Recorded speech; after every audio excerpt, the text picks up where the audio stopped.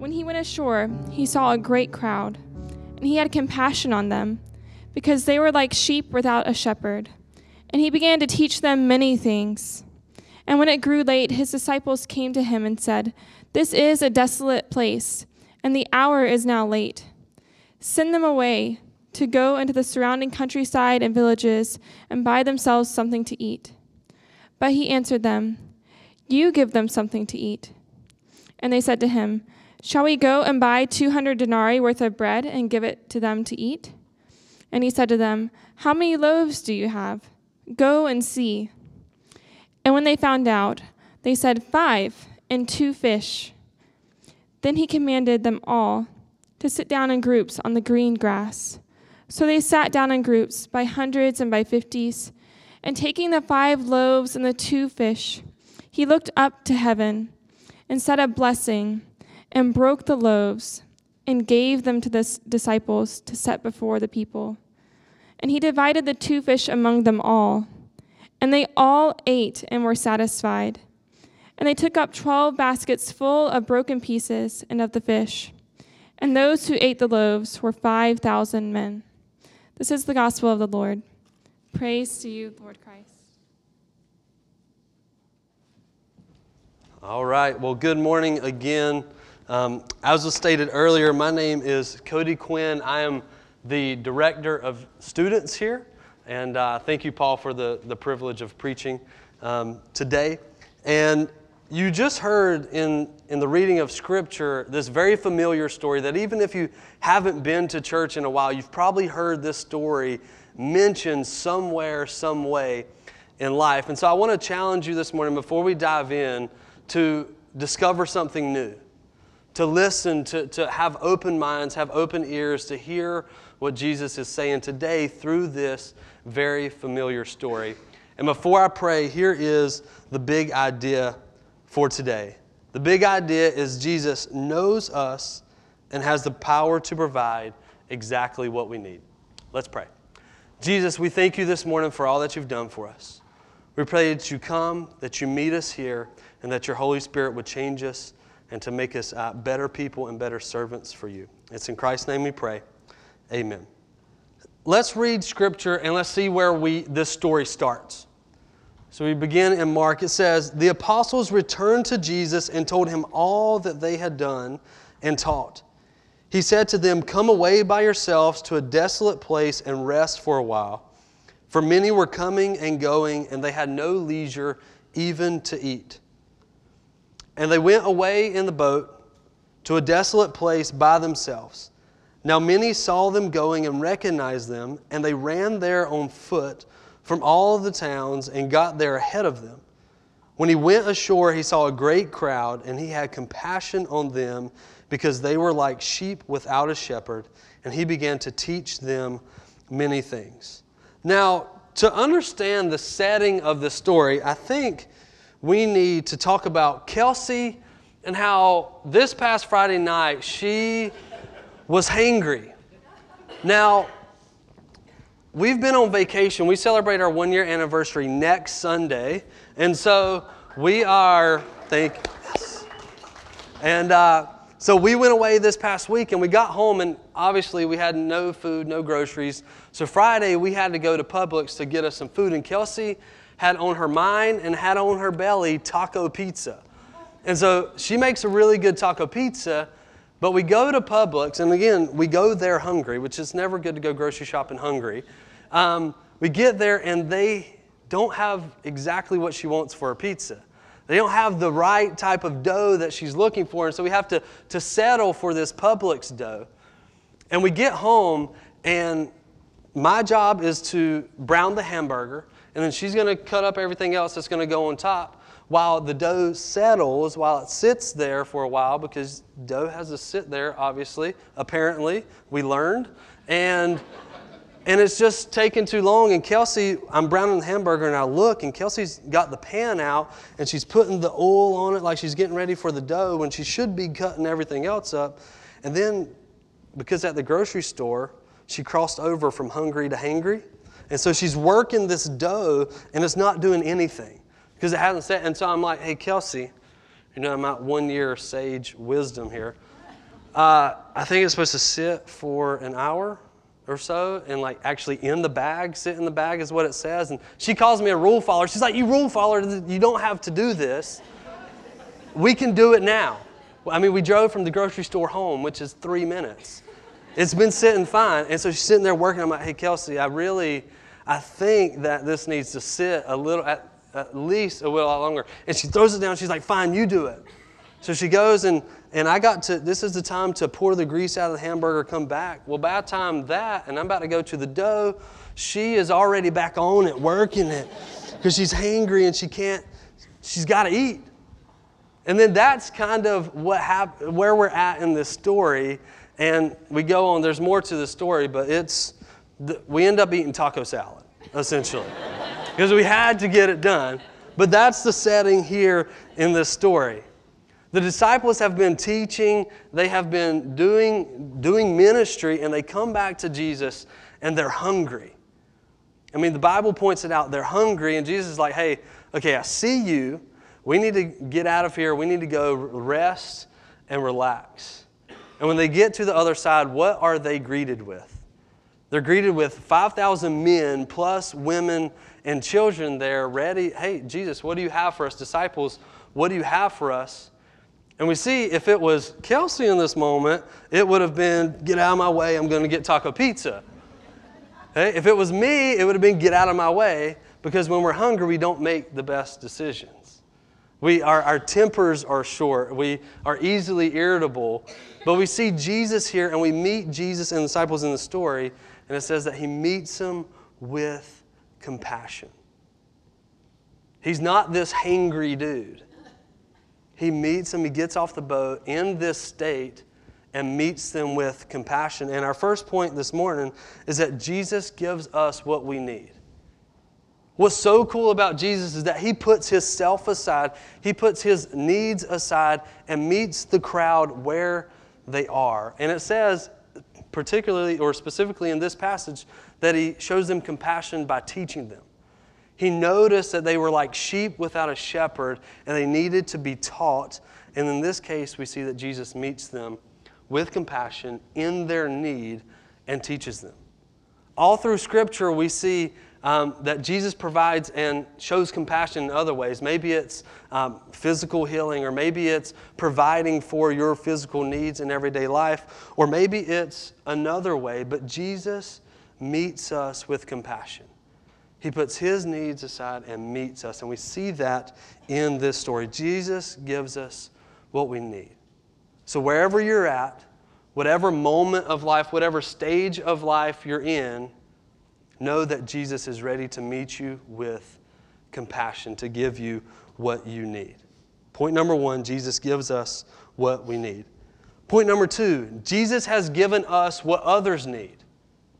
Jesus has given us what others need. Let's go back to our scripture. It says, and when it grew late, his disciples came to him and said, this is a desolate place, and the hour is now late. Send them away, go into the surrounding countryside and villages, and buy themselves something to eat. But he answered them, you give them something to eat. And they said to him, shall we go and buy 200 denarii worth of bread and give it to them to eat? And he said to them, how many loaves do you have? Go and see. And when they found out, they said, 5 and 2 fish. Then he commanded them all to sit down in groups on the green grass. So they sat down in groups by hundreds and by 50s. And taking the 5 loaves, the 2 fish, he looked up to heaven and said a blessing and broke the loaves and gave them to the disciples to set before the people. And he divided the 2 fish among them all. And they all ate and were satisfied. And they took up 12 baskets full of broken pieces and of the fish. And those who ate the loaves were satisfied. And where I want you to put yourselves in this story is the crowd. Notice the crowd. Notice where the bread and fish come from. In Mark, we don't necessarily hear exactly where the bread and fish comes from. We know the disciples go out and find it. But in the Gospel of John, we see that it's a little boy that brings the bread and the fish. He has what is needed to provide for the crowd. Now, in that moment, it doesn't seem like much. It seems insignificant. It seems like not much. But it's the boy, it's the person in the crowd. It's not the disciples. It's not even Jesus in this moment that has the tools or what is necessary to provide. But it's when the boy brings it to Jesus and Jesus uses what he has. So you as the crowd, what do you have? What has God given you? What unique gift, what unique talent has God given you for the sake of others? The question is, what has God given you for the sake of others? God's blessed us all with time. He's blessed us with talents. He's blessed us with treasures on this earth. What are you going to do with it? Are you going to hold it to yourself, or are you going to use it for the community? Two great examples from within our church. One you've heard us talk about over and over again, and that's Hope Repair. In our Hope Repair ministry, it's a group of people, men, women, young, old. They go out one Saturday a month, and they go to these different houses, and they repair them.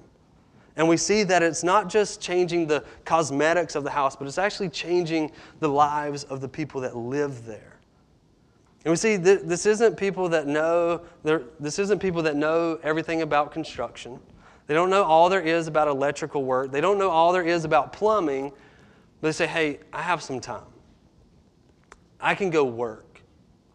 Let me go do that and help serve, because God has given me this. Let me use it for not just myself, but for my community.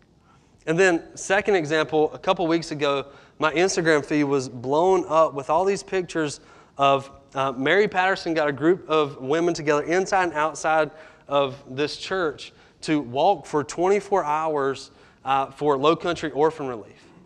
She has a platform. She has an idea. She sees a way to serve. And this group of ladies stepped up and served. They didn't wait for Pastor Paul or the staff of the church to say, hey, this is a good thing. It wasn't even a part of the church. They said, here's what God's given me. Let me serve. Let me do something with what God's given me. So the question is, what is that for you? What has God given you that's for others? Trevin Wax says this. He's a Lifeway publisher and Gospel Coalition contributor. He says, Jesus doesn't need what we have, in the sense that he cannot exist without that something. Rather, he chooses to work alongside his creatures, using them for his glory. As you evaluate your life, ask yourself the question, what item do I have that the Lord has need of? We see in our story that this little boy has just a tiny lunch that could hardly feed one person. And when he offers it up to Jesus, it feeds a multitude. What do you have that Jesus wants to use for others? Point number 2 is that Jesus has given us what others need. And point number 3, Jesus multiplies what we offer.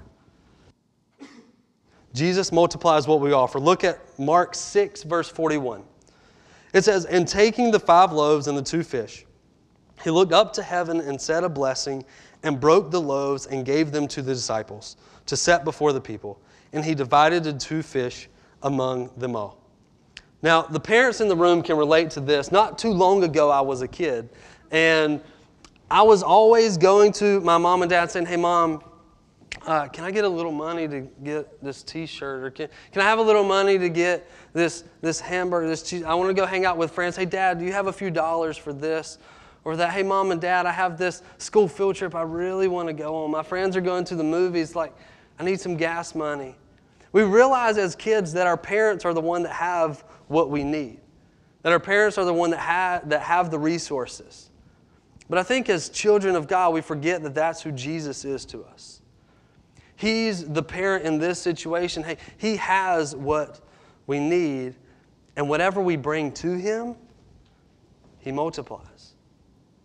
Whatever he gives us, if we bring it back to him, he will multiply it. Point number 3 is that Jesus multiplies what we offer. Because here's the deal. Jesus holds the power.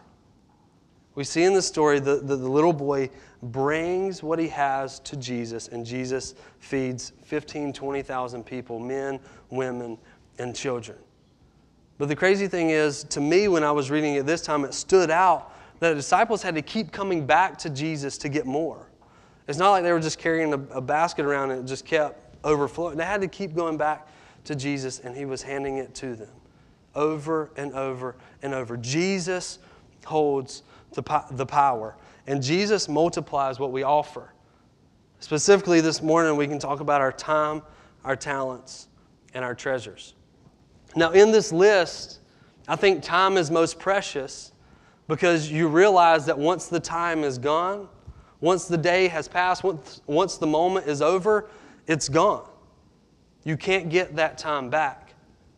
And so have you given your time to Jesus? Your talents, your treasures, Jesus can multiply all of these things. He can multiply all of these things. And so the question is, with your time, have you said, Jesus, I've given you Sunday morning, do it. Do big things. Jesus, I've given you Sunday morning and a night for small group, do big things. Or can you look at yourself and say, hey, Jesus, here is 24/7. Here's the time when I'm with my friends. Here's the time when I'm with my kids. Here's the time when I'm at work. Do something big. Is that you? Have you given your time to Christ? Or maybe it's your talents. We all can do something, and Jesus has given us something. Have you said, Jesus, here is all of me, my abilities, everything. Multiply it. Use it. Use it for the community. Use it for even myself, or treasures. And a lot of times when I think of Jesus multiplying and Jesus using things, my mind just instantly goes to money because I've been in church a while and that's just what it seems like happens. But I put this last on the list because it's not just about money. It's about time, it's about talents, but it's also about treasures. Have you said in your life, hey God, here's my 10%, here's my tithe, use it at your local storehouse, do big things? Or have you said, hey, Jesus, here's everything. Where do you want me to spend it? Where can this make a difference for you, for others, for everyone? Because I know if I give you this, if I offer you this, you can multiply it and use it for a lot more than I could. And so in closing, the challenge is this. Will you trust Him? Will you trust Him?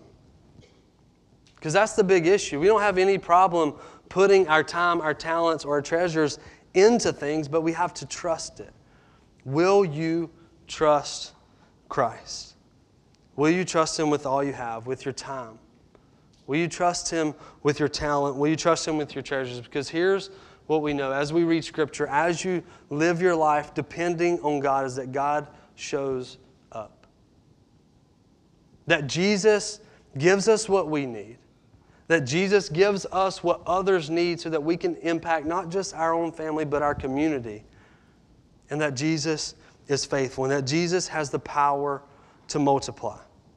So, will you trust that Jesus knows you and has the power to provide exactly what you, this community, and this whole world needs? Will you trust Him? Let's pray. Father, we thank you this morning for an opportunity to dive into your word. It's a familiar story, but God, I pray that an impact was made this morning. God, I pray that in my own life, I can look at you and I can say, here is everything. Here is everything. Here is every minute of every day. Here is all the money I have. Here is all my talents and my abilities. Use them because you can do so much more and such better things with it. And God, I pray that for this church, that we can give you everything. We can offer you our little lunch and say, here, multiply it. Use it how you wish. Jesus, we say in our prayers today that we trust you with all we have. It's in Christ's name. Amen.